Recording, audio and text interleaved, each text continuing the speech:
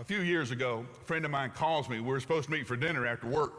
And he says, man, I'm going to have to back out at dinner. I said, well, why? What's going on? He said, I've got to get home. Why? Well, my little girl's goldfish died. And I've got to go home and do a funeral for a goldfish. You don't happen to have a few words to say over a goldfish, do you? You've been there, haven't you? Where a prized pet, a cherished pet of your child or of a neighbor's child dies, and you are called upon to explain the great mysteries of life to a 4-year-old, to a 5-year-old. Why do things die? And then that, of course, leads to the discussion of, will you die? Will I die? And what happens when we die? You can't explain that to adults, hardly, much less a child. But those are still the questions that haunt us. What happens when we die? What do we do when somebody dies? How do we handle that grief when we know that this part of our life is over? Abraham taught us a lot. And one of the things that he taught us was how to grieve. It's in the 23rd chapter of the book of Genesis. Now, I know how we usually do this. We usually stand now and I read a portion of Scripture, but we're going to preach through this whole Scripture old style. Okay? I'm going to read a verse, then I'm going to talk about it. I'm going to read another verse, and I'm going to talk about it. So open your Bible. Don't be surprised that I preach from the Bible. I do it most every Sunday. You should bring your Bible, and that way you can follow along with me. This is the 23rd chapter. Now, Sarah lived 127 years. And these were all the years of her life. Sarah died in Kiriath Arba, that is Hebron, in the land of Canaan. And Abraham went to mourn Sarah and weep for her. Then Abraham got up from beside his dead wife and spoke to the Hittites. I'm an alien residing among you. Give me burial property among you so I can bury my dead. Sarah lived 127 years, beautiful Sarah. And she must have been a striking woman, because every king that Abraham ran into wanted to kidnap Sarah and bring Sarah home as his wife. We know of at least 2 times that Abraham got into serious trouble because he told 2 kings, not one, 2 kings, that Sarah was his sister, not his wife. You would have think the first time would have been traumatic enough, and you would have thought that Sarah would have never let Abraham forget how stupid that decision was. But Abraham did it twice. Abraham, the co-heir with Sarah, was the co-heir with Abraham's promise. It was Abraham and Sarah who left their families. It was Abraham and Sarah who journeyed through the wilderness. It was Abraham and Sarah who came to the beautiful promised land. It was Abraham and Sarah who welcomed Isaac, the child of the promise. It was Sarah who had believed every bit as much as Abraham. And then she died. 127 years old. But she died. And with her death, a lot of things changed. Abraham, according to the custom of his day, had other wives, he had other concubines, he had other women in his life, but there would be no one who replaced Sarah. And so what does Abraham do? He grieves. He sits down and he cries. This great champion of faith, the one who Hebrews celebrates as one of the pioneers of what it means to believe in God. He trusted God, and that trust, that faith was counted to Abraham as righteousness. He's one of our heroes, and yet here he is at the funeral of his wife, sitting down and crying. So what happens when you lose? What happens when grief comes? Now, it doesn't have to be a major event like death. There are all kinds of grief. Some of you moved here from another place. And when you left home to come to Nashville, when you left the community you were in, there was a grief in leaving those friends. You graduate high school. You're moving on to college. Yes, you're excited about what the future holds, but there is a grief. There is a sadness. We live in a culture that doesn't want you ever to be sad. We live in a culture that will give you some kind of pill so that you're not ever sad. You don't ever have to. The problem is you don't ever let the sadness do its work. You try to cheat it. And then there are the times when death comes. And it changes everything. There is no indication in the Bible that we were ever created to live forever. Did you know that?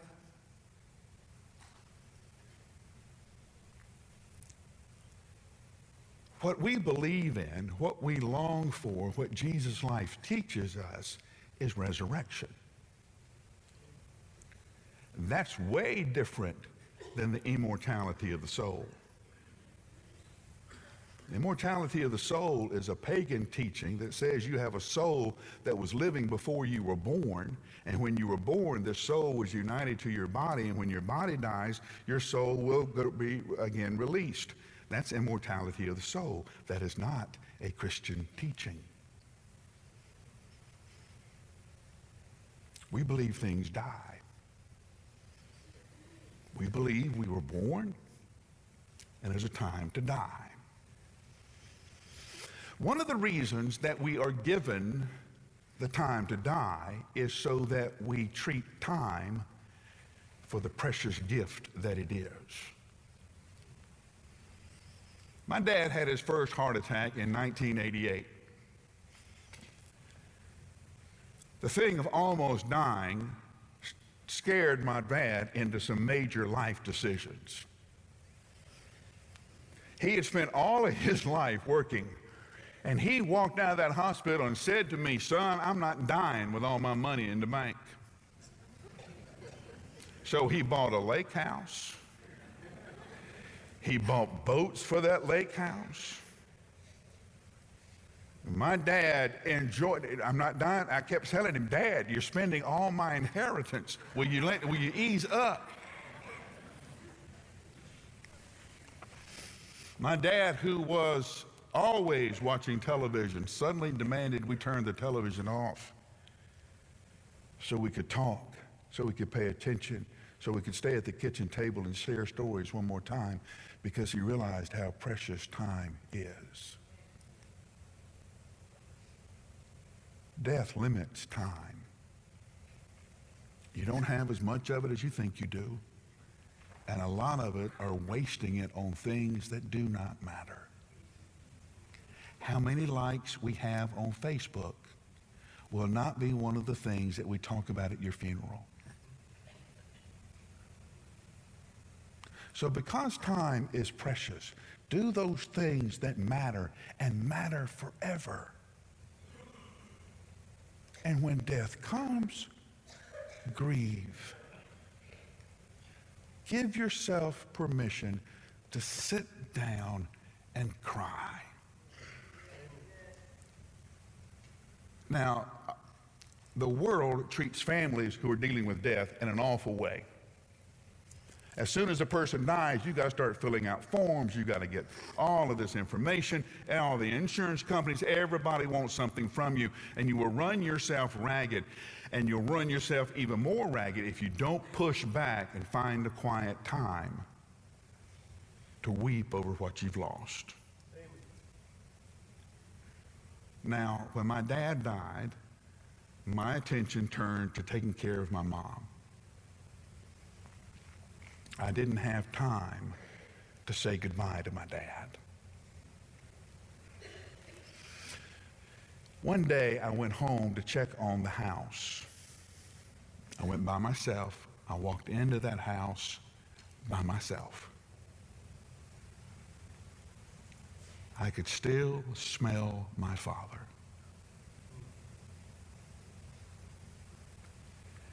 And I felt like somebody hit me in the stomach with a 2x4. I doubled over. I started crying, and I couldn't stop. It was the first time that I had had time to grieve. So in the middle of it, I'm praying, teach me, Lord, what I need to know. What lesson is in this? And the Lord's word came to me. There's no lesson, Mike. Just grieve. Just grieve. I was a 9-year-old little boy who had lost his dad.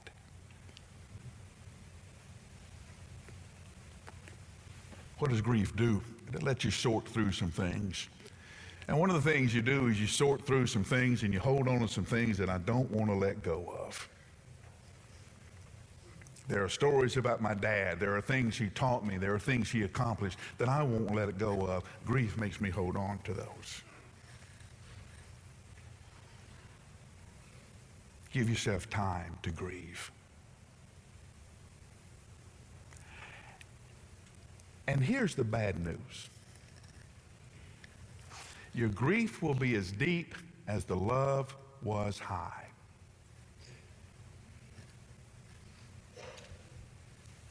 So give yourself time. Now everybody will tell you, hey, you need to be strong. You need to get over this. Everybody tell you that? You need to be strong. You know why they're telling you that? They want you to get your act together so they don't have to be there and be your friend. I want you to get together so they don't have to be your friend. No, you don't have to be strong. It's okay. You can fall apart. We will give you permission to do that. Second thing, you read the rest of the story, and he is making plans for where he buries Sarah. And it is a hilarious story. Abraham asked, this is the land I want to buy to bury my wife. The man who owns the property says, Brother Abraham, your kinfolk, your family, we wouldn't dare charge you for that land. Abraham replies, no, I insist. I would like to buy the land when I want to bury my wife. And the man says, Brother Abraham, that land is worth 450 shekels. But what's that among us? And so Abraham paid him 450 shekels. Bought the land. He made the plans to take care of Sarah. Make the plans to take care of your loved one. And if you're the loved one, if you love your family, make those plans now. Okay? Do not put that on your family. My dad's theory was he would take care of that when he got there. That was my dad's thing. Well, what about this? I'll handle that when I get there. Well, Dad, when you die, you're not there to handle it. Leaving your family to deal with these decisions that they have to make. Plan your funeral service. Who will speak? What will they say? What songs will be sung? Who will sing? Where will it be? What suit will you wear? What dress will you wear? Do you have it paid for? Who do we contact? We're having to do that when we're crying our eyes out. No, here's the plan. Here it is. Here's what I want. And bless you who do that. Some families have come into my office and said, Here's what Dad, here's what Mom wanted. And sometimes there's been things on there that don't let the preacher go on and on.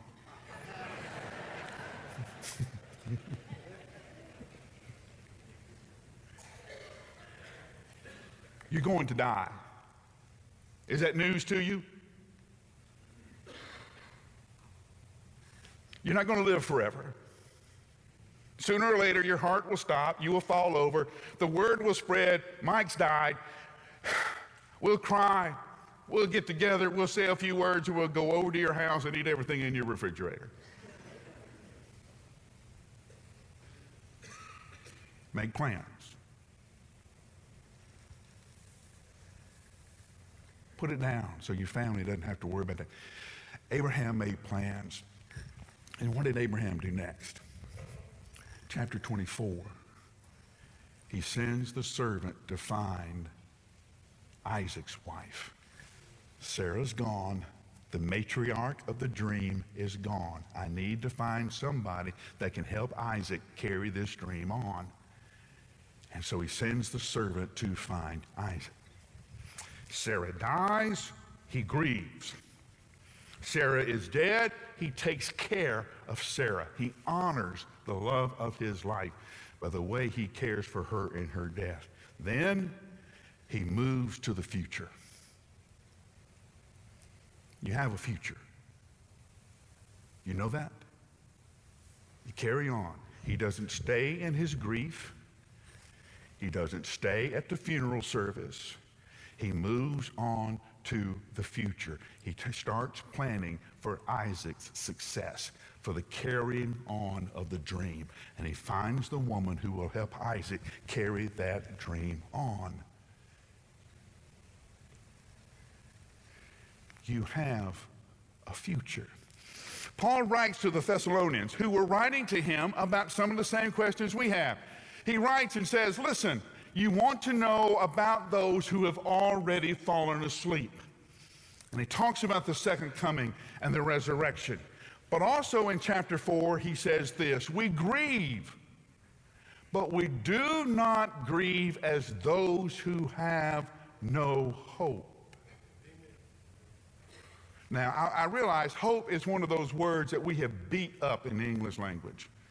And in fact, when somebody says hope so, you don't take that thing, you don't take it seriously. Will the weather be pretty tomorrow? Hope so. Is my favorite team going to win? Hope so. Hope so. It's one of those words that doesn't mean anything. Hope. Hope is the confidence that Jesus will keep his word. And his word is that nobody would take his followers out of his hands. Not evil, not Satan, not death.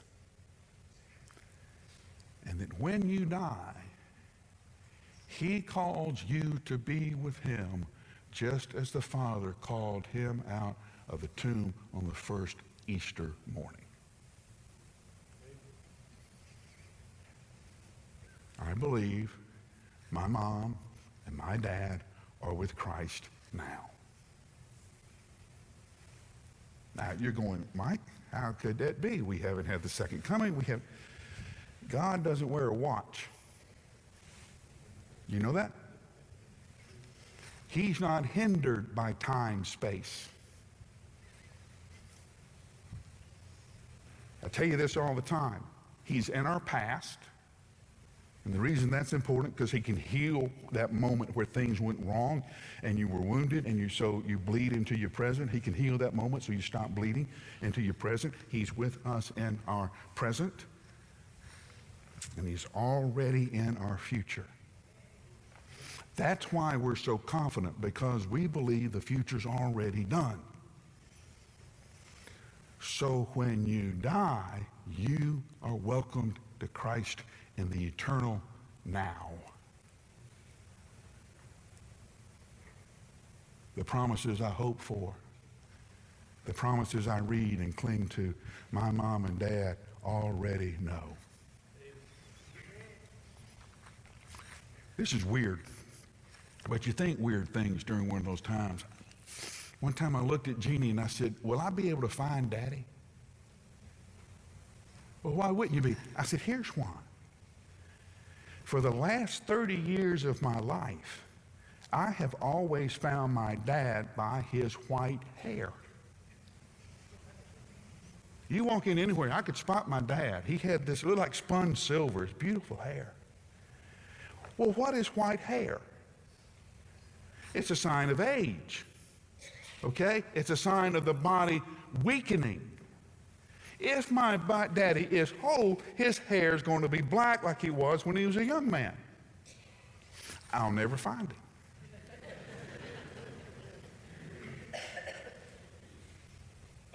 Nine years old inside.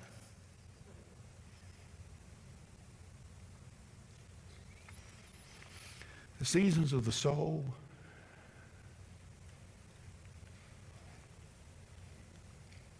is that death comes. And when it does, we grieve. We take the time we need to cry. We sit down and we weep. Don't push it. Don't try to get past it because people tell you you should. Understand, this will take some time. Take care of what you need to take care of. Take care of your loved one. Take care of your family. Remind them that we do not grieve as people who have no hope. We are confident that we serve a Jesus who keeps promises, and Jesus has kept promises to those who die in him.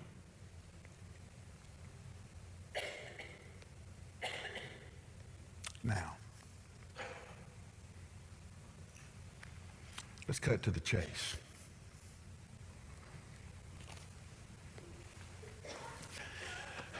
When I was a little boy in church, we'd always have these traveling evangelists who would come into town ever so often and hold you over hell like a marshmallow. And there was always the great story of the young man who didn't accept Christ in the revival service and walked down and was run over by a bus in the parking lot. And because of that, spent eternity without Christ. So he left the church scared to death that just any minute we were going to be the victim of some bad luck. We started making fun of that because we were actually afraid of the truth that it hid.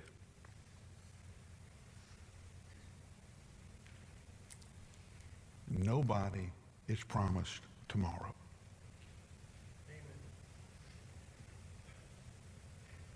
There's no guarantee of next week.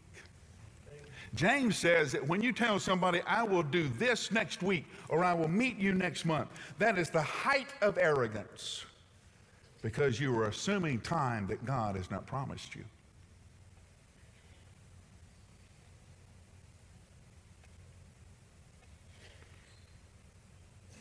You do know you're going to die, right? You do know you don't have forever.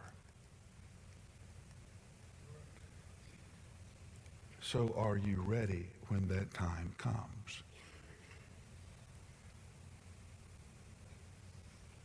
Have you established your hope in Jesus Christ? Are you walking with him now so you'll know that he keeps promises, so you'll have the confidence that he will keep promises on the other side as well? It comes to us all. And when it does, we grieve. But we do not grieve as one who has no hope. We're confident that Jesus keeps his promises. Let's pray together.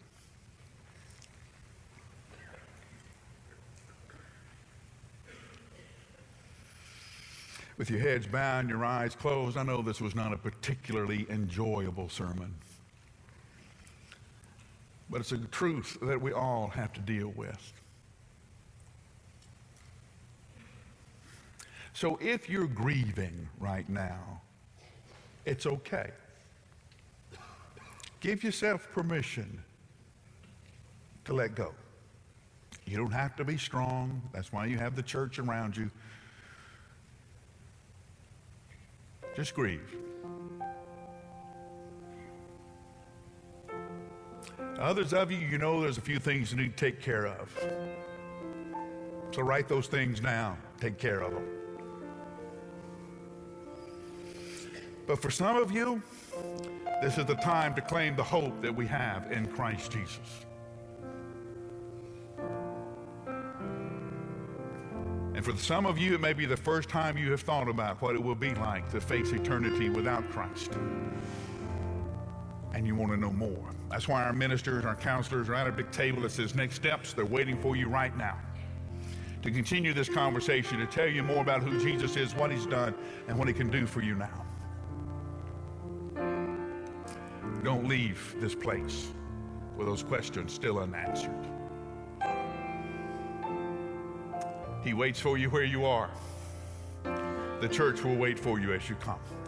Lord Jesus, every life is now open before you, every heart. So we pray the choices we make are exactly what you want.